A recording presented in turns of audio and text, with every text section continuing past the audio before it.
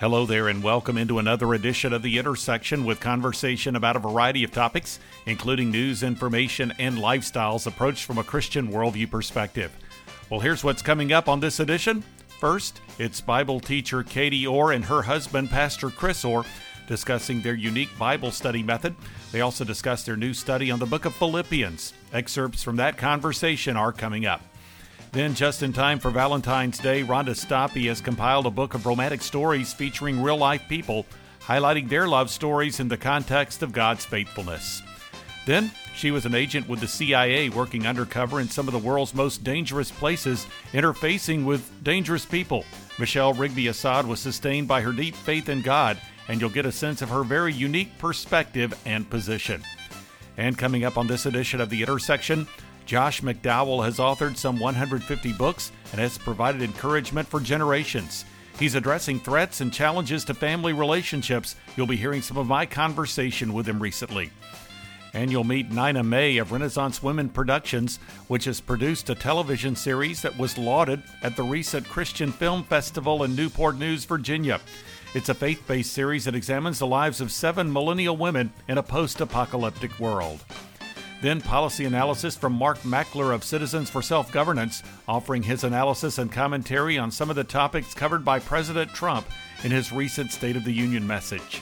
Finally, from Concerned Women from America, Penny Young Nance provides a review and opinion of the recent vote in the U.S. Senate on a 20-week abortion ban, a popular concept that failed to get the number of votes necessary to move forward. This is The Intersection, a production of The Meeting House. I'm Bob Crittenden. Katie Orr has written a number of women's Bible studies under the Everyday banner. Chris Orr, her husband, is a pastor, and they've developed the Focused 15 Bible study method, involving 15 minutes of study per day. The latest study has been co-written by Chris and Katie. It's called Philippians, Engage God's Purposes, Encounter His Peace, Experience Renewed Joy.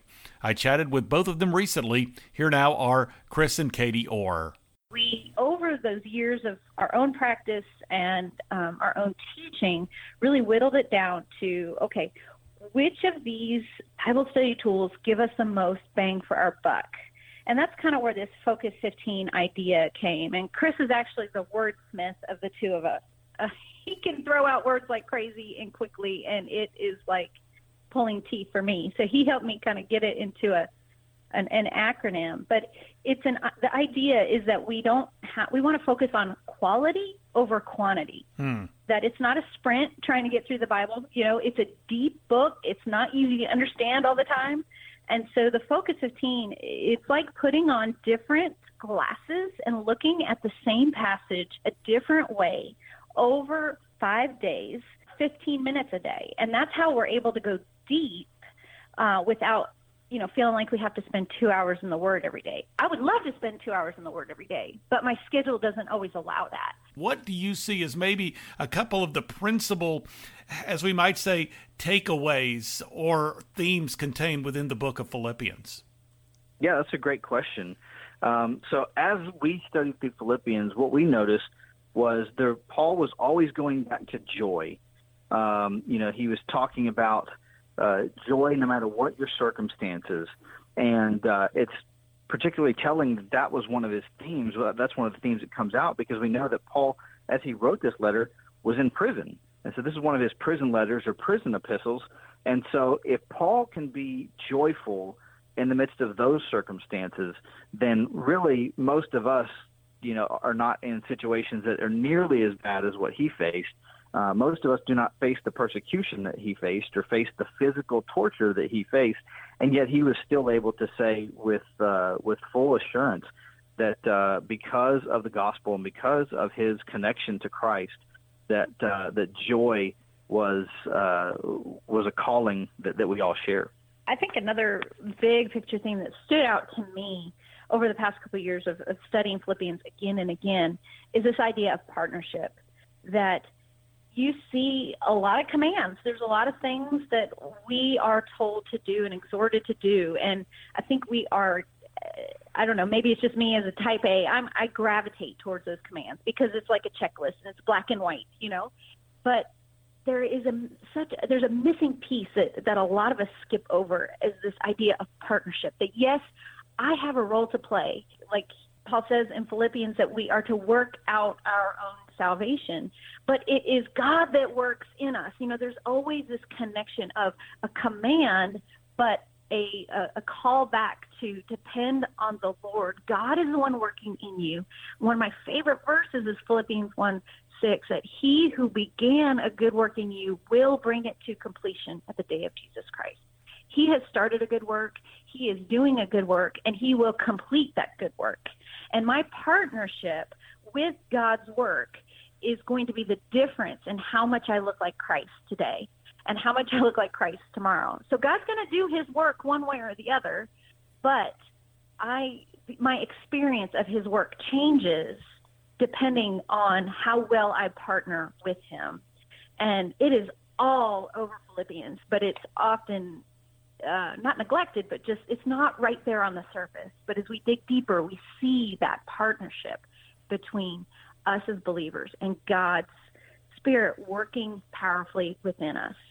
And I would even add to that Paul not only talks about partnership between him and God personally, but he talks about partnership between believers corporately. I think one of the things that we are also tempted to do is just kind of see spirituality as that's just my private time between me and God, when so much of the New Testament is really geared towards corporate. I mean, Paul wrote this to a church, not to an individual. And Paul is thankful for the partnership that he has in the gospel with them from the first day until now, according to verse 5. And so it's not just partnership with God, even though that's a critical component. It's also partnership together. And so we love the corporate aspect of it, rather than just thinking about, me and God and my quiet time. How can we also partner with others for the sake of the gospel? Because there's so many one another passages in the New Testament, and you can't be faithful to obey the one another's if you're all by yourself. And so it's partnership with you and God and your sanctification and the holiness process, but it's also partnership with other believers. Chris and Katie Orr here on The Intersection. The website address is katieorr.me. Next up on this edition of The Intersection, it's Rhonda Stoppe. She discussed with me recently the concept of the book Real Life Romance, Inspiring Stories to Help You Believe in True Love, as well as the content of some of the stories which illustrate God's faithfulness in the lives of couples. From that conversation, this is Rhonda Stoppe. And if my husband would change, I'd be happy.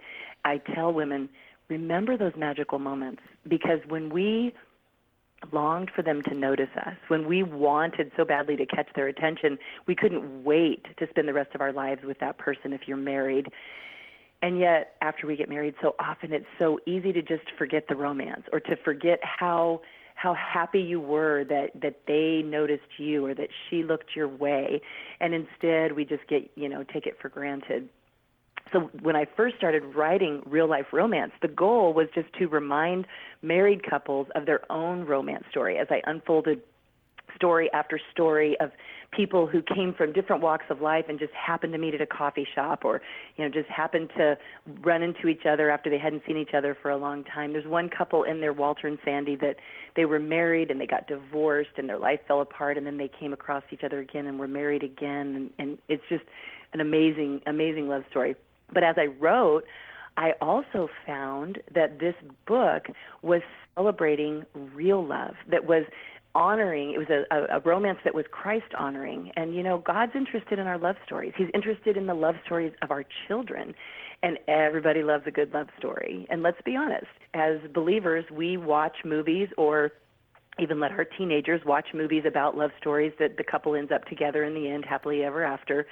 But we look the other way, or we kind of cringe when the couple is, going to bed before they're married, or whatever's happening in their relationship that's not honoring to the Lord. So my goal in this book is to just have 25 different stories that honor Christ in romance, that really redeem romance, take it back, because it's God. God's the one that put Adam and Eve together, the first romance.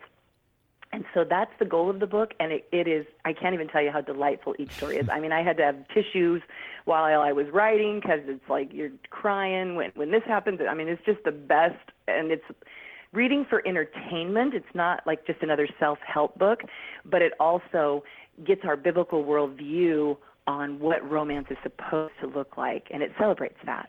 I wanted you to really comment on why it's so beneficial for couples to not only reflect on their love story, but to reflect on God's hand in that love story.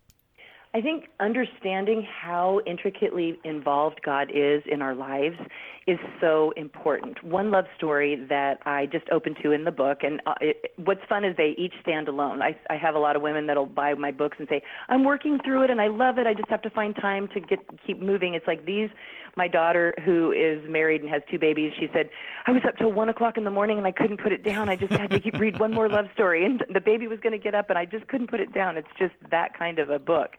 But one of the stories in there is a couple named Dawn and Barb.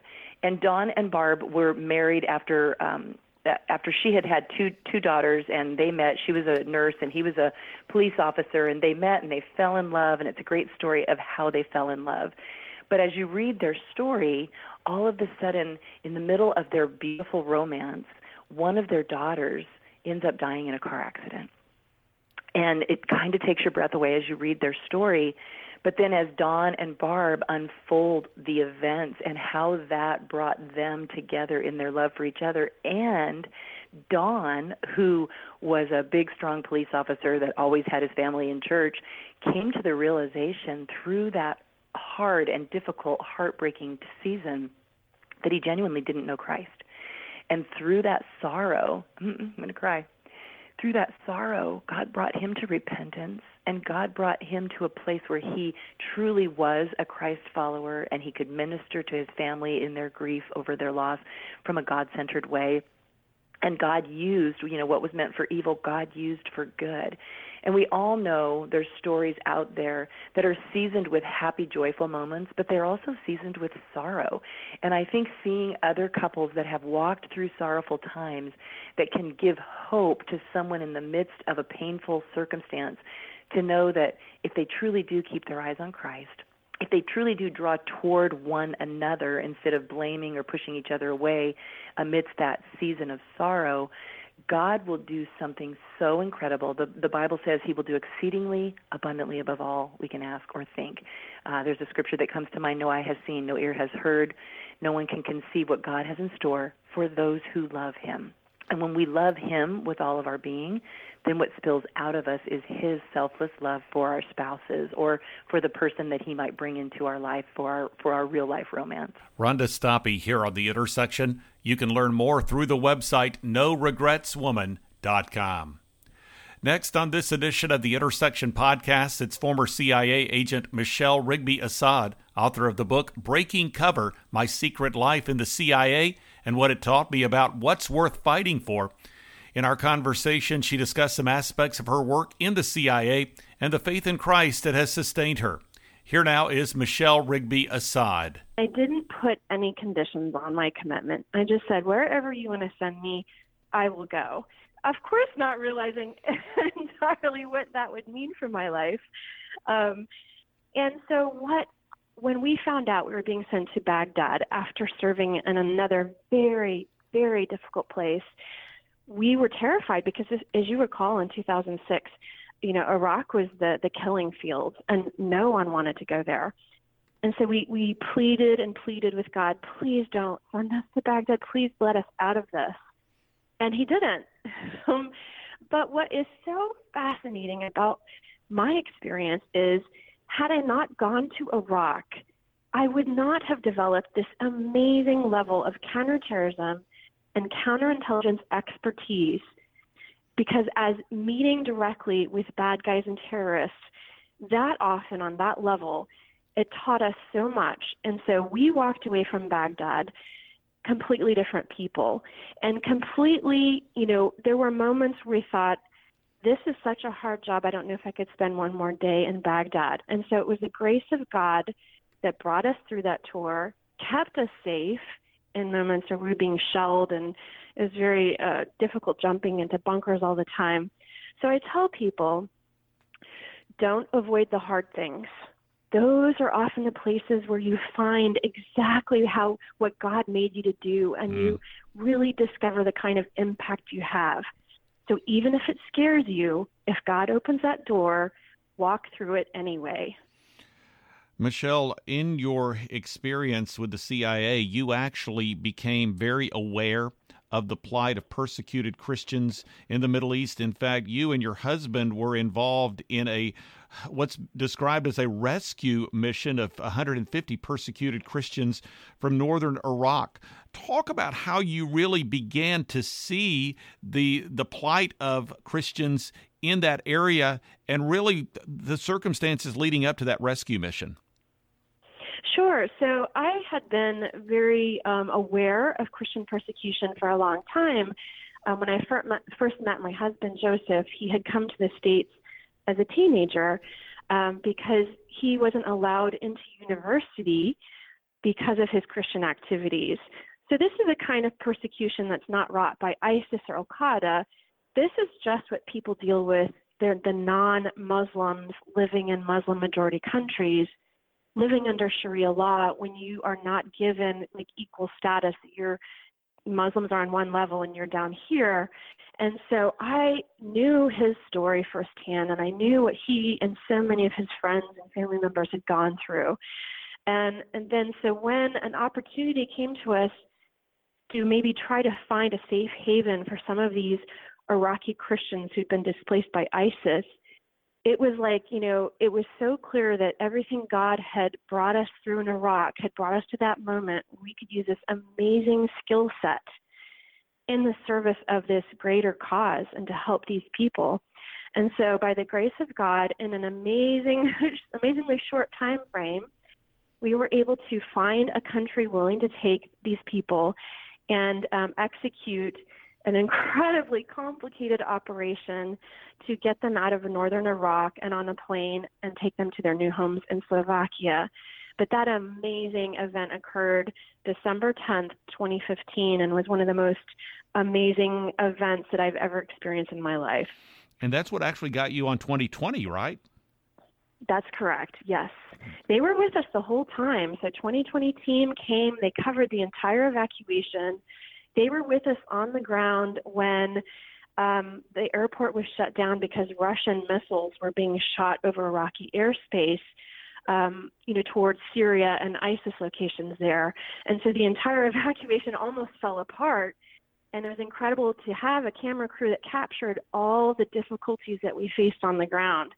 So again, that was another God thing that fell into our lap. And watching that really shows how very much God loves us and is really willing to move heaven and earth to help us out. Michelle Rigby Assad here on The Intersection. Find out more through her website, Michelle with one L, Rigby Assad, ASSAD.com. Well, this is The Intersection Podcast. It's a weekly production of The Meeting House. Find out more by visiting meetinghouseonline.info or go to the Faith Radio website at faithradio.org. Scroll over the programming tab, and then you will see a link to The Meeting House. When you go to the homepage, you'll find a link to the Media Center marked Meeting House On Demand, through which you can listen to or download full conversations with recent guests featured here on The Intersection Podcast. Also, through that homepage, you can subscribe to The Intersection and have it delivered to your podcast receiving software, including iTunes, on a weekly basis. You can also get connected to The Intersection Podcast through the Faith Radio app. Learn more when you visit faithradio.org. Also, through the Meeting House homepage, there are 2 blogs accessible. One is The Three, with 3 stories of relevance to the Christian community. The other is The Front Room, with devotional thoughts and commentary from the Meeting House program. You can also follow me on Twitter and access the Meeting House Facebook page. Plus, you can get connected to video content. Again, that website address is meetinghouseonline.info, or go to faithradio.org and go to the programming section. Well, I had a chance recently to talk with Josh McDowell. In our conversation, he discussed some of the challenges facing individuals and families. He is the author of some 150 books. Here now from our recent conversation, this is Josh McDowell. What would you say would be maybe a couple of principles that we can apply as far as walking in this life of wholeness that God wants to bring us into? Well, the first is not to go it alone. Do not go it alone. Probably one of the most marvelous things I ever learned after I trusted Christ was that I need more than Jesus. Now, doesn't that sound like heresy? I just turned off Keep going. half your radio audience. Keep going, Josh. And the reason is, don't tune out. I am. And the reason is, most people don't know their scriptures. I need more than Jesus. Now, what do you mean by that? When it comes to my salvation, all I need is Jesus, not Jesus plus works, Jesus plus baptism, or anything. He paid the complete price for my salvation. But almost everything in my life after that, I need more than Jesus. What is that? The church, the body of Christ. Go take your New Testament, write down how many scores of time it says one another. Well, that's not you and Jesus. That's you and a brother or sister in Christ. Help one another, serve one another, counsel one another, encourage one another, love one another, pray for one another. Listen to this one in Galatians. Bear one another's burdens, hurts, wounds. Look at James 5, I think it's 16, where it says, confess your sins one to another. Now, when we confess our sins to God, God promises forgiveness. When we confess our sins one to another, what does God promise? Healing. And when pastors and others preach, all you need is Jesus, they're cutting people off from one of the greatest sources of healing, and that's the body of Christ. One another. That is probably the most important principle. We all need people involved in our lives. Second is knowledge. Knowledge of the scriptures. Knowledge of what God says about us as people. In Romans, do not think more highly of yourself. People say, see, you shouldn't think highly of yourself. That's not what it says. It says not to think more highly than you ought to think. In other words, you're supposed to think highly of yourself, but not more highly than you ought to. Well, how highly should I think of myself? It says this, do not think more highly of yourself than you ought to think, but think according to sound judgment. And I believe sound judgment is looking at you the way God looks at you. And if we could see ourselves the way God sees us, that is the beginning of a fruitful, abundant life. Those are two of the most important things. And then third is that when you're confronted with things in your life, are you willing to yield them? So often God will show us something. We don't want to yield. We like it. And that hinders the spirit of producing that joy and the abundant life. So those three things are just three of the initial ones. Josh McDowell here on The Intersection. You can find out more through the website josh.org. Next up on this edition of the Intersection podcast, it's the founder of the Renaissance Women Foundation and Renaissance Women Productions. Her name is Nina May. In our conversation, she discussed the background of her organization, as well as the web series of which she is creator and executive producer called Daily Bread. It won multiple awards at the recent Christian Film Festival in Newport News, Virginia. Here now from that conversation, it's Nina May. The biggest thing is there's a distinction between surviving and thriving. The animals survive. They eat, they kill, they sleep, they, drink water, they do whatever. It's all about surviving. But man thrives because he is put on earth to commune with other people and to commune with God and to create something out of nothing and to become a community. So that's the thriving part, and that's what the girls have to decide if they're going to do that or just stay in survival mode. And so there becomes a division in the camp between the foodies and the gunnies as to how they're going to do it, because half says, well, we can't just be on guard 24/7. What's the point, in living if you have to live like that? And then the other side says, but if you don't, there will be nothing. So you have to do it. So it's a very compelling discussion that goes on. The other thing, and we make this point right there in episode 1, is that man's lived without electricity before and actually done very, very well. I mean, this nation was carved out of the wilderness without electricity, without cell phones, without cars, and they were able to do it. And you see there's some countries in the world today that have never even seen electricity. So you go to some of the deep, dark parts of the Amazon, there are some tribes there that have just had first contact in the last few years. They don't know anything electric. So I'm trying to put it in perspective for everyone, and a few of the characters will say things like, it's just electricity, people. We've lived without it before. And so when they first come into their, this is the day before the hit, and they come into the little town square. Right in the middle of the town square is a 9-foot statue of a woman, a pioneer woman, and she's holding in one hand a Bible and in the other hand a gun. And so the girls come comment about it, about how, boy, they'd really hate us today if they knew how easy we had it. And so they have this little discussion about who the pioneer woman was, and what made them strong, what made them courageous, and they realized that it was their faith in God that got them through. There's a lot of subtle little things like that throughout the entire series that you'll see that do remind us that, God is our salvation. I mean, God is what puts us on the path of the destiny He's created for us, and He wants us to live as thriving with Him and with each other, and not just surviving like the animals do. So that's a constant theme that pops up constantly. And the interesting irony is we have the preppers who are ready for survival. They've got everything they need. They've got their little prepper camp. Everything's fine. But they never counted on the psychological impact it would have on people, and the impact it would have on the children to have to be living like this for who knows how long, years maybe. They don't really know.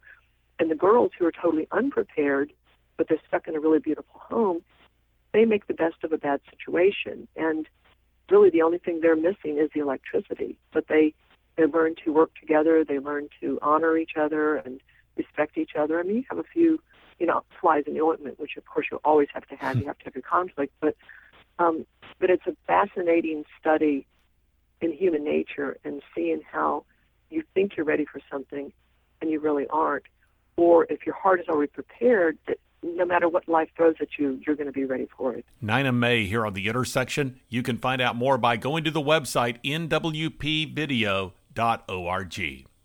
Well, this is The Intersection podcast with Mark Meckler, president of Citizens for Self-Governance, which oversees the Convention of States project. Recently, he shared observations with me about President Trump's State of the Union message on January 30th, including topics ranging from the economy to immigration and more. Here now from our conversation, it's Mark Meckler. My perspective is a little bit unique. It's an on-the-ground perspective because I travel all over the country, 43 states in the last 2 years, 6 states so far this year. What I see is an excitement in the economy. Sometimes economists talk about the animal spirits, and by that they just mean what are people feeling, what are business owners feeling, what are employees feeling. What I can tell you is excitement. You see the numbers in consumer confidence, you see them in small business confidence and manufacturing confidence, but I hear them in people on the streets. I'm with grassroots all the time. People think things are moving up. People believe things are getting better for them. And our economy is largely driven on perception. And so I think the perception is that things are improving, and that means that that's the reality. So, when we talk about animal spirits, that's what consumer confidence is. It's just their perception, consumers' perception, or business owners' perception of where the market is headed. Doesn't reflect necessarily fundamental change in the structure of the economy. But what happens is when you have a president that comes into office, he's pro-business, he's anti-regulation, he's pro-consumer, he's pro-worker. And so this impression takes hold in people that, hey, things are going to get better, and they start looking forward instead of looking down. That's what actually improves the economy. And literally that happened from the day that President Trump was elected. When he was the president-elect, people started to turn around in their attitudes. It's been dramatic since the first day he took office. And frankly, looking at the fundamentals, I don't see any chance for that, any of that to turn down anytime soon. Well, Mark, I'd like for you to just share just a bit, take a little bit of a detour here. When you talk about traveling the country over the last 2 years, you mentioned you've been in 43 states, already traveling to, 6 states so far in 2018. When you talk with people, what is your purpose, if you will, as you meet with various groups? What's the message that you are communicating with them? The primary thing that I'm working on right now is to teach people about the idea that the main fight we should be having in America is not about what should we do, it's about who gets to decide. Most fights are decided in Washington, D.C. right now, sometimes by the Supreme Court, like the Obergefell decision or the Obamacare decision, sometimes by Congress, sometimes by a president acting alone. The reality is the founders intended for the people in the states to make most of those decisions on their own. And thank goodness they gave us a mechanism in Article 5 of the Constitution where we can call a convention of states, talk about proposed amendments to the Constitution, and then propose amendments to restrain the scope, power, and jurisdiction of the federal government. I'm traveling around teaching people about that and working in legislatures. So far, 12 states have passed that resolution. It takes 34 to call the convention. And I'm here in Idaho right now, hoping that Idaho will be the 13th state to call for that convention. Well, and when we take a look at what's taken place within the states, I believe that that is where so much of the action is. You are hearing about the infrastructure proposals that the administration is working on, and the president actually addressing that last night in the State of the Union.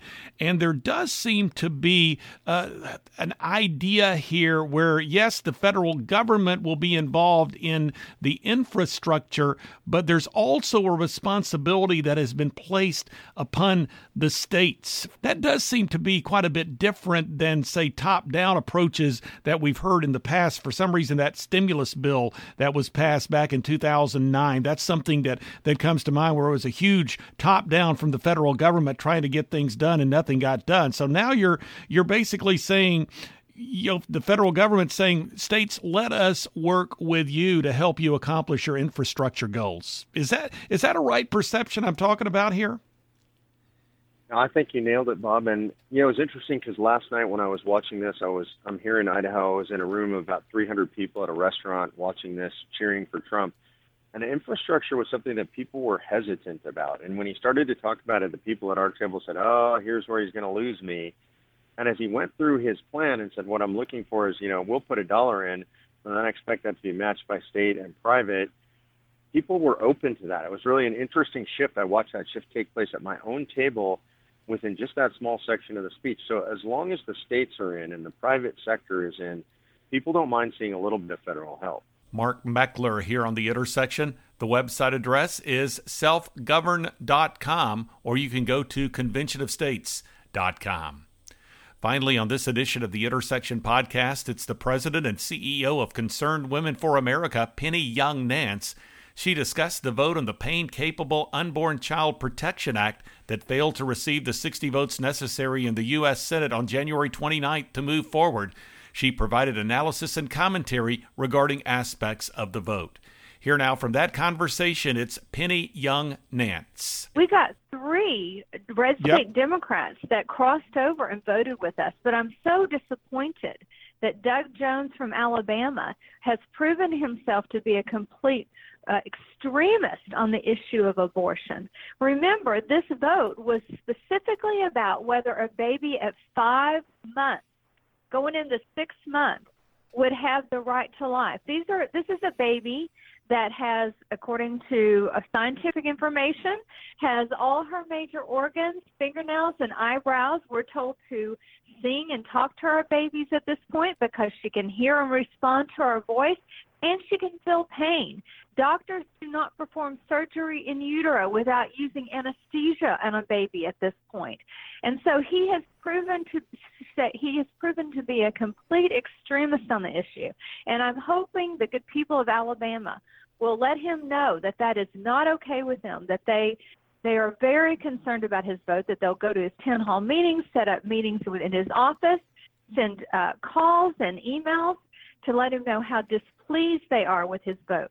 This bill, what is called the Pain-Capable Unborn Child Protection Act, basically protecting these unborn children from having their lives taken after 5 months of pregnancy. This would be called late-term abortions. And, Penny, in the State of the Union... And by the way, his protocol for abortion this late is a dismemberment abortion. This is a brutal, violent act.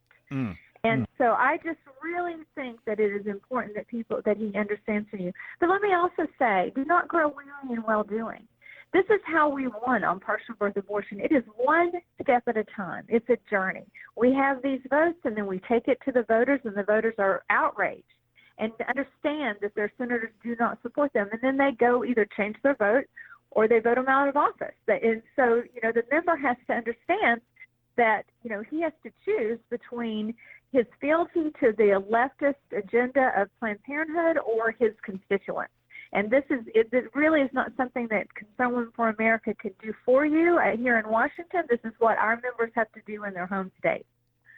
And again, this pain-capable bill, Marist poll that you cite on the CWA website, 60% of Americans support ending abortions after 20 weeks. And so this is something, Bob, very there's popular. A new poll that's 64%. 64%. Like, those numbers only grow. And every time we have this conversation and we talk about what it is that we're allowing to happen, it brings people to our side because then they understand. They understand that this is not just some philosophical question. This is about violence.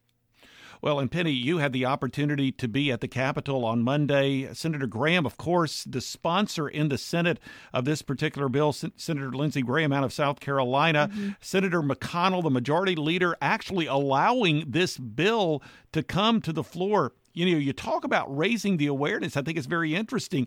The 60% I quoted from the Marist poll, now you're talking about a new Gallup poll.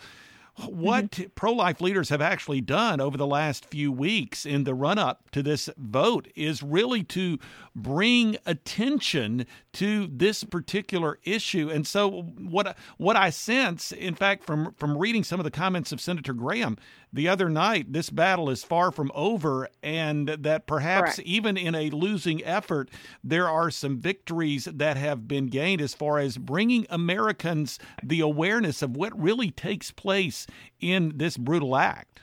Yes, this is about bringing Americans to their senses and understand that public policy is downstream of public opinion. We have to change minds, draw attention, help people to understand what's at stake in order to change the policy. And so I really commend Senator Graham. Lindsey Graham did a great job on this, and Mitch McConnell. Like, you know, he knew this was going to be a tough vote, and there certainly were Republicans that didn't want to take this vote. And so he said, this is important. This is why we're here. I'm bringing it to a vote. You do the right thing, you know, or you'll face your constituents over it. So I really am very grateful to both Senator Graham and Senator McConnell on this issue. Penny Young Nance here on The Intersection. Learn more about the organization by going to concernedwomen.org.